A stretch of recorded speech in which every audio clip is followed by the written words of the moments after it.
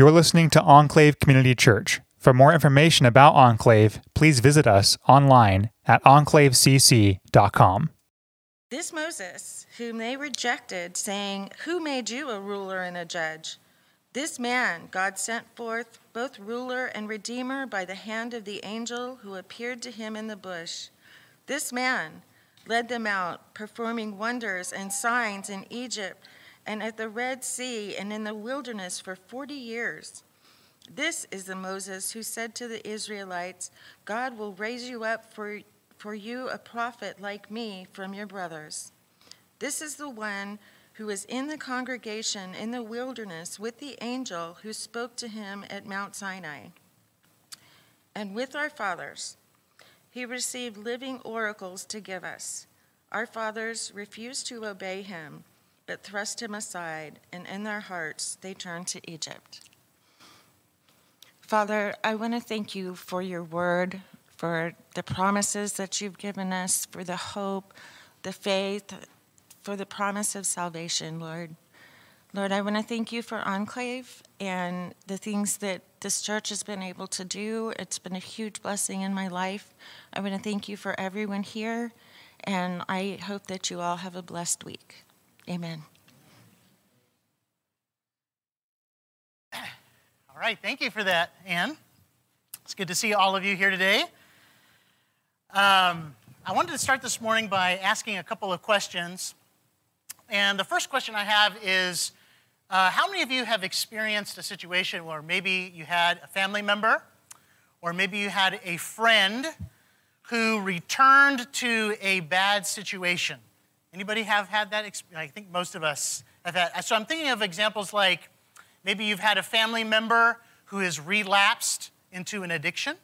Maybe you've experienced that.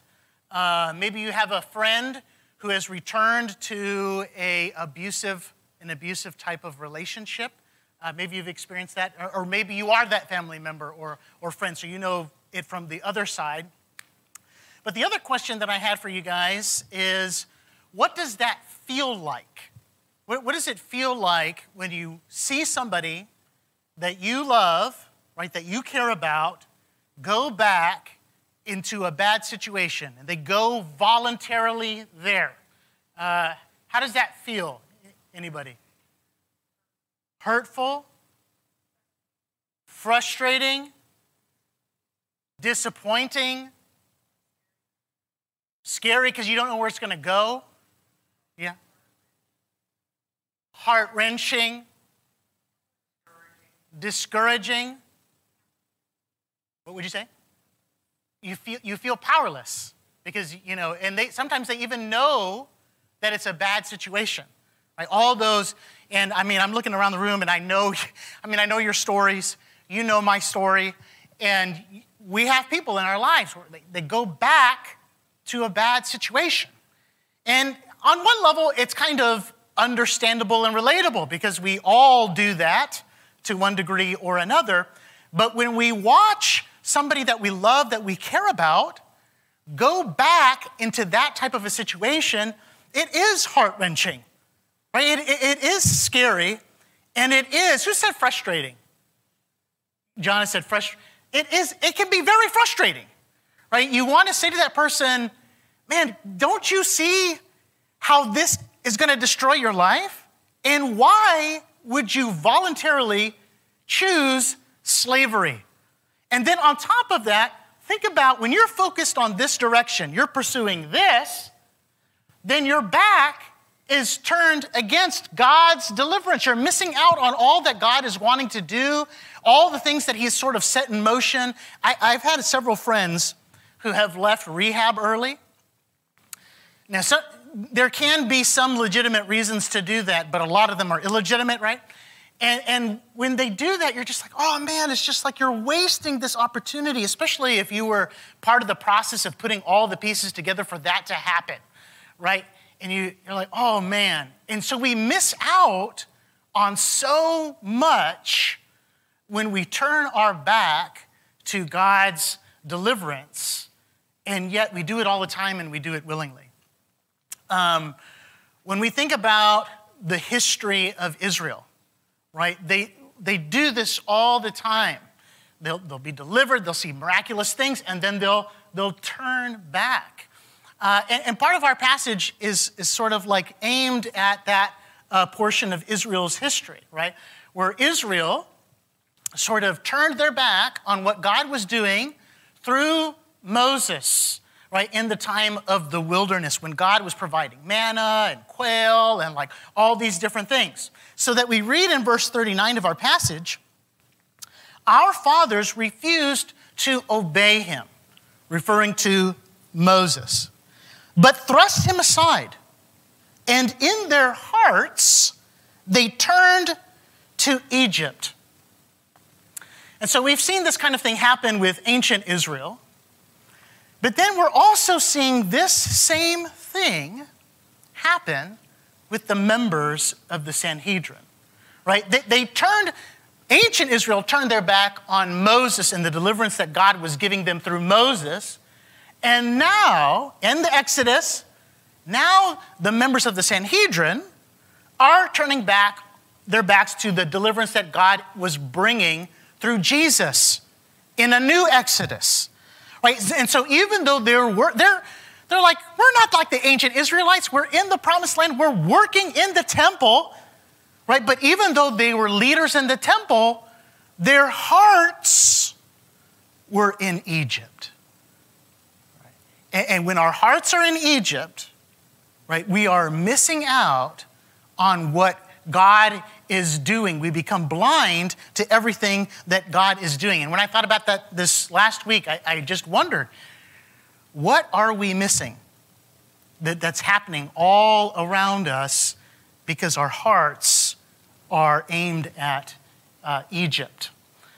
We've been looking at this speech that Stephen has been giving before the Sanhedrin, where he's responding to the charge that his message about Jesus, the gospel message, is coming against, threatening some of their most cherished institutions, namely the temple in Jerusalem, the holy place, but also the customs of Moses. So those national identity markers that set them apart from the rest of the nations. That's what they put their hope in.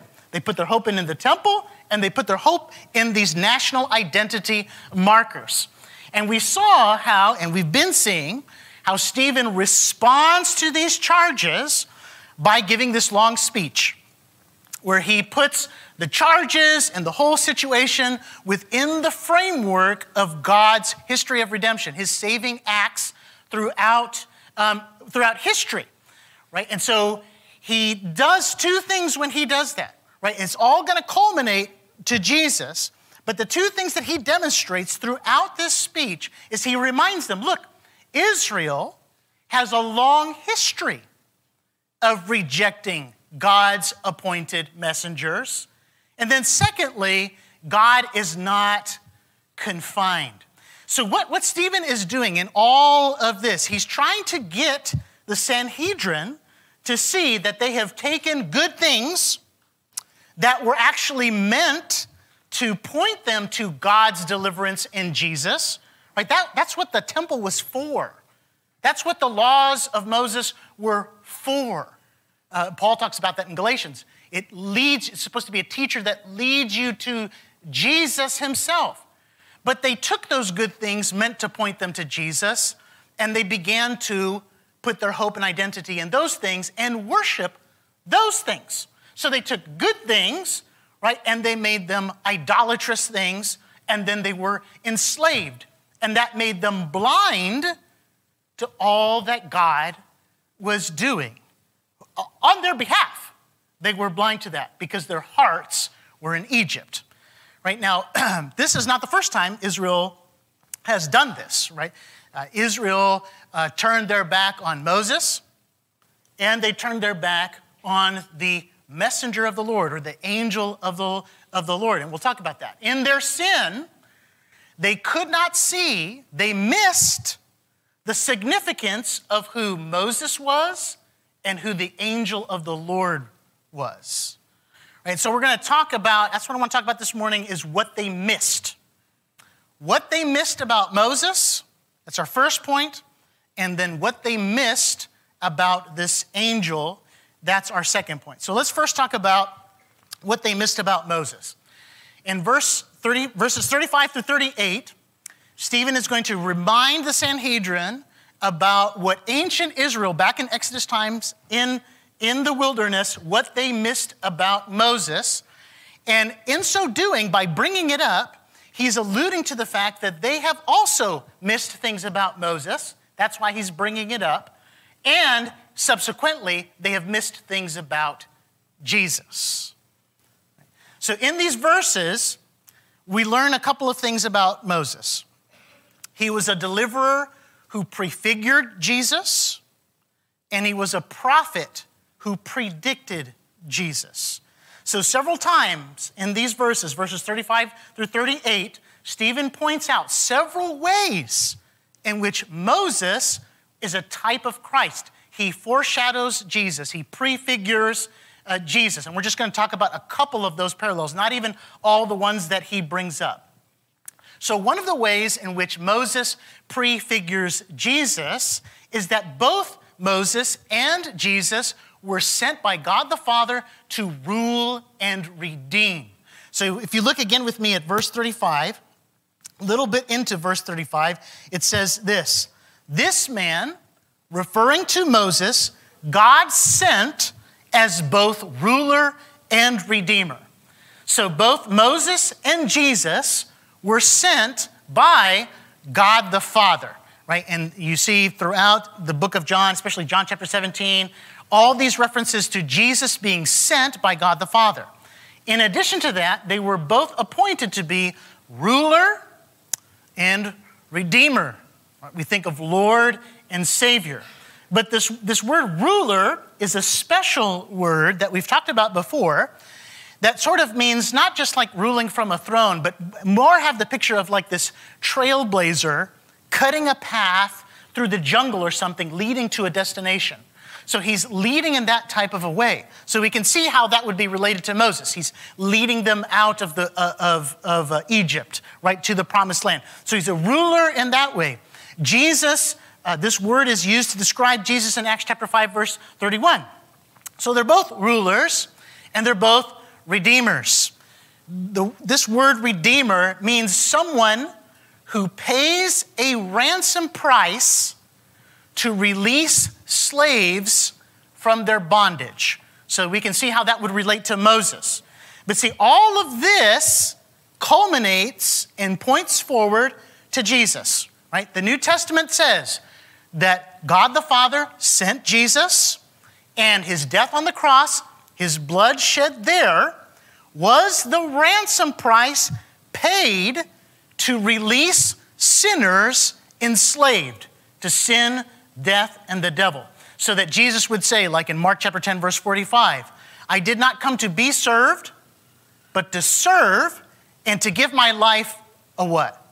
As a what? A ransom for many. So he pays the price for our sin with his own blood, and he purchases a people, and then he leads us out, right? As a ruler, a trailblazer type of ruler, he leads us out of our bondage to sin, death, and the devil to eternal life with God in a new heavens and a new earth, being the first fruits of the resurrection. Right? We're all heading there. And we all experience that eternal life now, and we'll experience more of it in the future. So Moses' role in the Exodus, right, prefigured, it pointed forward to Jesus' role now in this new Exodus. So that's one way that Moses is a deliverer who prefigured Jesus. But there's other ways as well. Another way in which Moses does this is that he performs signs and wonders that accompany the salvation that he is bringing, the deliverance he is bringing, and is even part of that deliverance. So if you look back at verse 36, it says, this man, again referring to Moses, led them out performing wonders and signs in Egypt. Right? He's going to mention 3 places where wonders and signs happen. Right? The first place is in Egypt, right, where we see the plagues happen. So the plagues are simultaneously these signs and these wonders that you've never seen before, and also what? judgment. Judgment upon Egypt, and actually judgment upon Egyptian gods, but we won't get into there. So that's the first place where we see signs and wonders. The second place that we see signs and wonders in the Exodus, it tells us in our passage, is and at the Red Sea. Both the parting of the Red Sea and then the collapsing of the Red Sea over the pursuing Egyptian army. That's another example of salvation through judgment. Right? Then he gives the third place where signs and wonders show up in the Exodus. It's and in the wilderness for 40 years. So the manna that God provided. Or the rock, remember the rock that was struck at Mount Horeb and then water comes out of it? I'm not going to go into it, but just read John chapter 7, verse 38, and just think about the rock being struck at Mount Horeb. Okay, so there's these signs and wonders, right? But they all point forward to Jesus, who also performs signs and wonders. Acts chapter 2, verse 22. So signs and wonders is sort of like this hyperlink back to the Exodus. These outbreak of miracles that come in conjunction with God's deliverance, God coming to earth and bringing about and advancing his kingdom. Right? So when we think about Jesus, right, when he performs healings or when he performs exorcisms, right? See, all the signs and wonders, both then and now, they are demonstrations of several things. That God has compassion for his people. He hears their cries, but it's more than that, right? Because if God just heard our cries and just had compassion, and he was just like, oh man, that's so terrible for them. It's just so terrible. You know? No, it's more than, he has power, right? He has power to deliver people from their oppression, right? Illness comes as a consequence of the fall. Oppression, right? The kingdom of darkness oppressing people, right? The Egyptians oppressing people, right? So these demonstrations of power that tell everybody God has the power to deliver you from oppression, right? And he has the power to sustain you on your journey home. So when you think about Jesus, right, he demonstrates this power from oppression, right, in his healings and his exorcisms. But his greatest sign, though, this is how John chapter 2 talks about it, his greatest sign is what? Dying on the cross and rising again from the dead, which is an example of salvation through judgment. God brings his judgment upon Jesus in our place, and that's the way in which we have salvation. Jesus is then vindicated through his resurrection, and then he is exalted to the right hand of God the Father, from where he rules, right? And he uses that authority to provide and give the Holy Spirit, who gives us the power to continue the journey home. So what Stephen is doing is he's saying, look, if the eyes of the hearts of the people of Israel back then were open to what God was doing, then they would follow Moses. Likewise, if the eyes of the hearts of the Sanhedrin were open to what God was doing, they would follow Jesus, the greater Moses. But instead, like Moses, they turned their back on Jesus and their hearts go to Egypt. So that's one thing that he's bringing up about Moses. He is a deliverer who prefigures Jesus. The second thing he says about Moses is that he is a prophet who predicts Jesus. In verse 37, we read these words. This is the Moses who said to the Israelites, God will raise up for you a prophet like me from your brothers. So this is from Deuteronomy chapter 18, which is a passage where Moses is warning Israel, do not look for guidance in the dark arts like the nations do.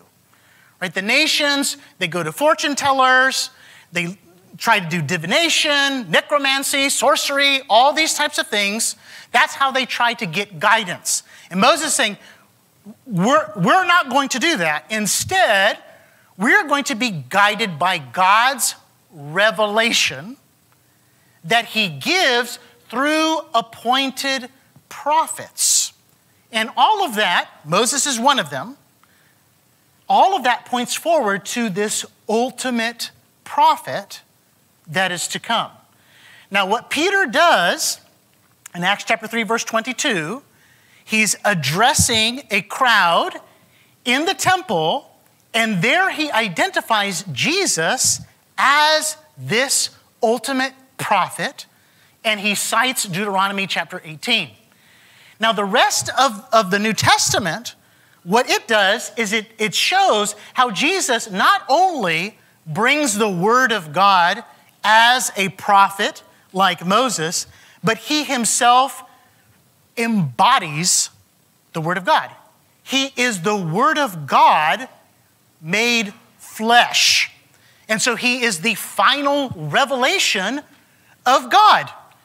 So we see that in John chapter 1, verse 14, for example, verse 18, or Hebrews chapter 1, the first several verses there, God says, I've spoken to you in all these different ways in times past, but now I speak to you finally through my Son. The radiance of God's glory, the exact imprint of God's nature. And in this way, Jesus is the ultimate prophet. So these are all the ways in which the Sanhedrin missed the significance of who Moses was and who Jesus is. Jesus is the greater Moses who leads us in a new exodus out from our bondage, not our bondage to Egypt, but something greater than Egypt, what stood behind Egypt: sin, death, and the devil. So if you think about the accusation, right, far from coming against Moses, right, the gospel is not against Moses. Far from coming against Moses, the proclamation of the gospel, right, the message that Stephen has been giving, that's why he's in trouble, that is the fulfillment of Moses in the greatest way possible. Right? But spiritual things are spiritually discerned. And if your heart pines after Egypt, like the Sanhedrin's heart pined after Egypt, then you're going to be blind to certain things. Right? You're going to miss it. Right? Because we need more than words. We need more than logic. We even need more than signs and wonders for us to understand the truth of who Jesus is and his gospel. God uses words. He uses logic, he uses signs and wonders. God is not against any of those things, but only when those things are combined with the Spirit of God, who lifts the veil off the eyes of our heart so that we might see Jesus and his gospel for what it is. Only then will we see. Right? If not, our hearts will always fixate on what we lack. Just like Israel in the wilderness. Oh man, if we could only go back to Egypt. Without the Spirit of God opening our eyes to see Jesus and his gospel, that's where our hearts go. And then we will return voluntarily to slavery and Egypt, because that's what's familiar to us. And so all of this is to say, we're in this battle, right? Against the spirit and the flesh and dark forces that are trying to cover the eyes of our hearts from seeing the glory of Jesus and his gospel, because the wicked one knows if we bask in the glory of Jesus Christ, King Jesus, this is, sometimes Christianity is kind of reduced to principles, like you do step 1, step 2, step 3. The Bible is clear that if your eyes are open to the glory of Jesus Christ and his gospel by the Spirit, Paul says that you will be changed from one degree of glory to another. So we're in this battle, right? But we don't fight alone, right? If you follow Jesus, the Spirit is with you, and then we have each other, right? So knowing this, we pray for. If you listen to the apostles were much more urgent about this than we are, right? The author of Hebrews in chapter 3 is like, man, we have to pray about this every single day. We have to meet every day, right? Because it's so dangerous. We don't think it's dangerous, right? But we're in this battle. And knowing that, right, because the enemy's lulled us to sleep, but if knowing that, then we can pray for each other, right? And we can remind each other about the truths of Jesus and the truths of his gospel. I love what Matt said last week, right? Talking about Colossians. Let the word of Christ, which is the gospel, dwell in you richly. How, Paul? Admonishing one another, singing hymns and spiritual songs. In the ancient church, they used to do that antiphonally. Like, so this side would sing to that side, this side would sing. And they're reminded, hey, the world is saying all this other stuff, right? Let's come together and remind ourselves of, oh, that's right. No, Caesar's not king. No. Biden, Trump, whoever. No. Jesus is in charge. Jesus is in charge. Not the bank who's asking for my mortgage. No, Jesus is in charge, right? And we're in that battle together. So the Sanhedrin missed it, right? They missed the significance of Moses. But they also missed the significance of a very mysterious figure that I want to go to next. This is our second point, right? They also missed the significance of this angel.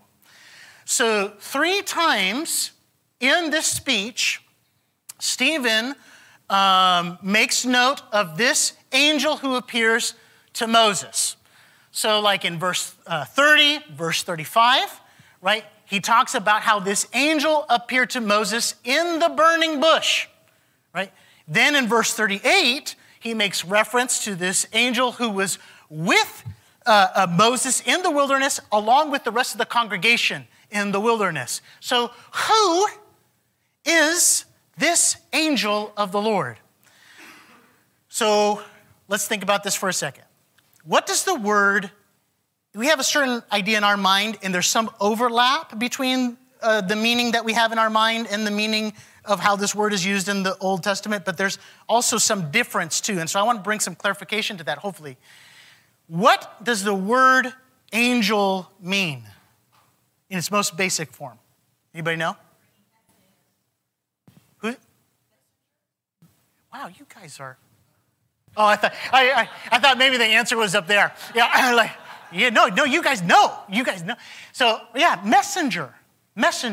Now in the Bible, there are human messengers and there are heavenly messengers.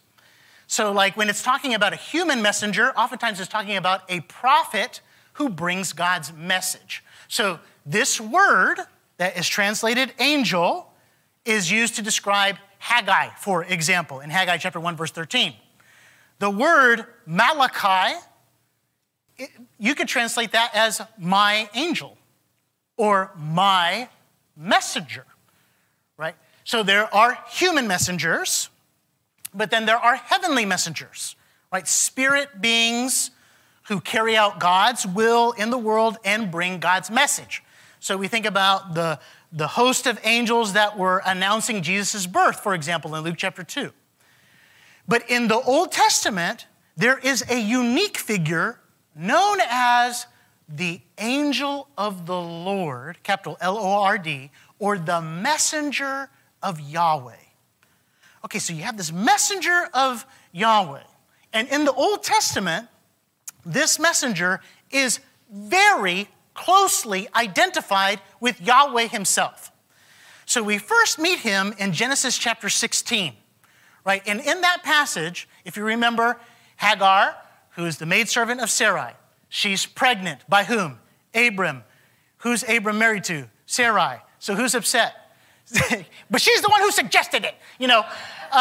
Sarai's upset, right? And she is harsh with Hagar, and then Hagar flees to the wilderness, okay? Flees to the wilderness, and then the messenger of Yahweh meets her and speaks to her and tells her that he, the messenger of Yahweh, will multiply her offspring. Okay? And then, in verse 13 of that passage, we read about her response. She says this, "So she called the name of the Lord who spoke to her." Okay?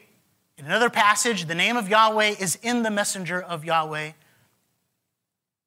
Name is kind of like the essence of a person. Okay? Then she says this, "You are a God of seeing." For she said, truly here I have seen him who looks after me. So you have the messenger of Yahweh is very closely identified with Yahweh himself.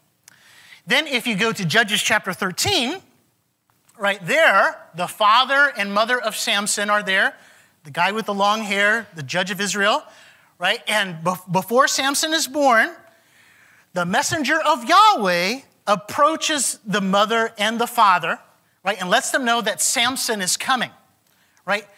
Then they want to offer him some food. He says, no, make a burnt sacrifice for Yahweh. They give a burnt sacrifice for Yahweh.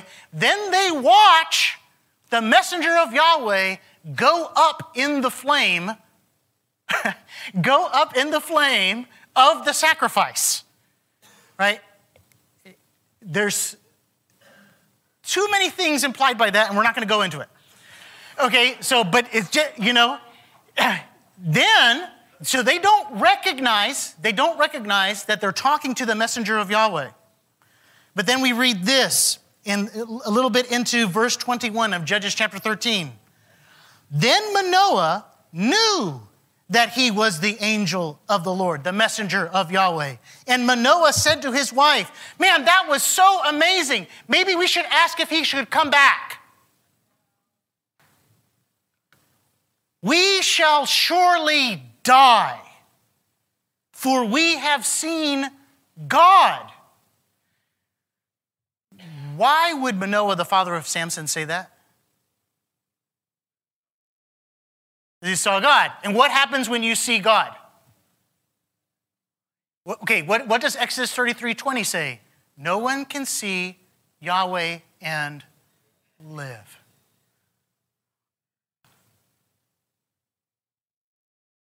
So there's a messenger of Yahweh who is simultaneously distinct from and equal to Yahweh, who can make Yahweh manifest without people dying. Okay? If you go back to our passage, right, there it talks about the angel of the Lord in relationship to Moses and in relationship to the Exodus. Okay, and there's several allusions to Old Testament passages here. So if you look at verse 30, verse 31, verse 35 of our passage in Acts chapter 7, that's an allusion to Exodus chapter 3, where the messenger of Yahweh speaks from the burning bush. And what does he say? He says, I am the God of your father. Later he says, I am Yahweh. Okay. In verse 38, that alludes to Judges chapter 2, verse 1, where the messenger of Yahweh says these words. Remember, this is the messenger of Yahweh speaking. I brought you up from Egypt and brought you into the land that I swore to give your fathers.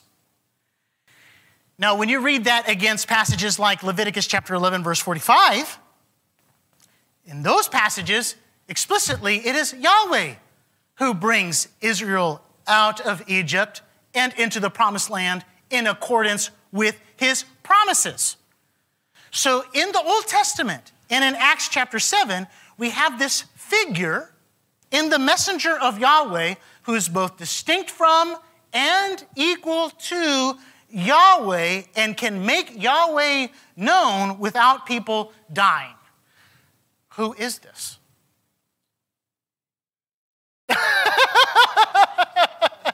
Shh, shh, shh. Keep the tension up, Carlton. Yeah. I think, okay, so not everyone agrees. You should know that not everyone agrees on this, but I think that the messenger of Yahweh is the pre-incarnate Logos, the pre-incarnate Word of God, the Word of God before he became flesh. John chapter 1, verse 18 says this, no one has ever seen God. Doesn't that sound like some of the passages we read? No one has ever seen God. The only God who is at the Father's side, he has made him known. So there's a God who's at God's side who makes God known. Right?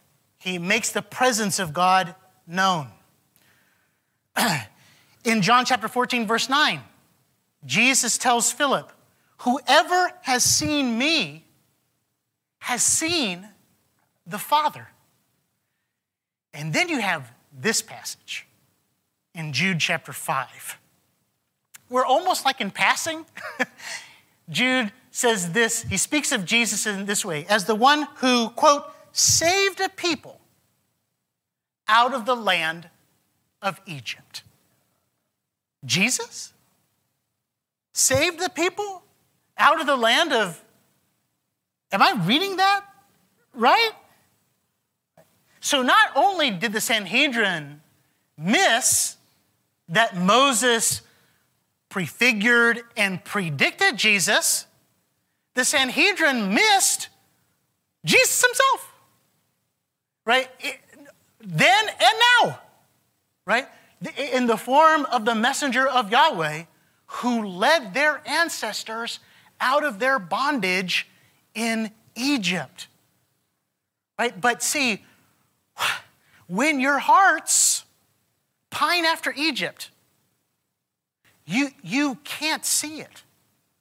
Your hearts are blind, and you will miss it because your hearts are there in Egypt.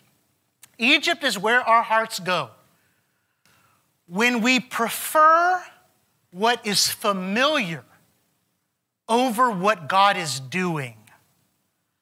So think about the Sanhedrin. They are very familiar and comfortable with their role in the temple. So they don't want to pay attention to what, we go to Egypt when we are not sure if we trust where God is leading us, whether it's good or not. We struggle. I struggle with trusting where God is leading, especially if it's new. Right? And so what do we do instead?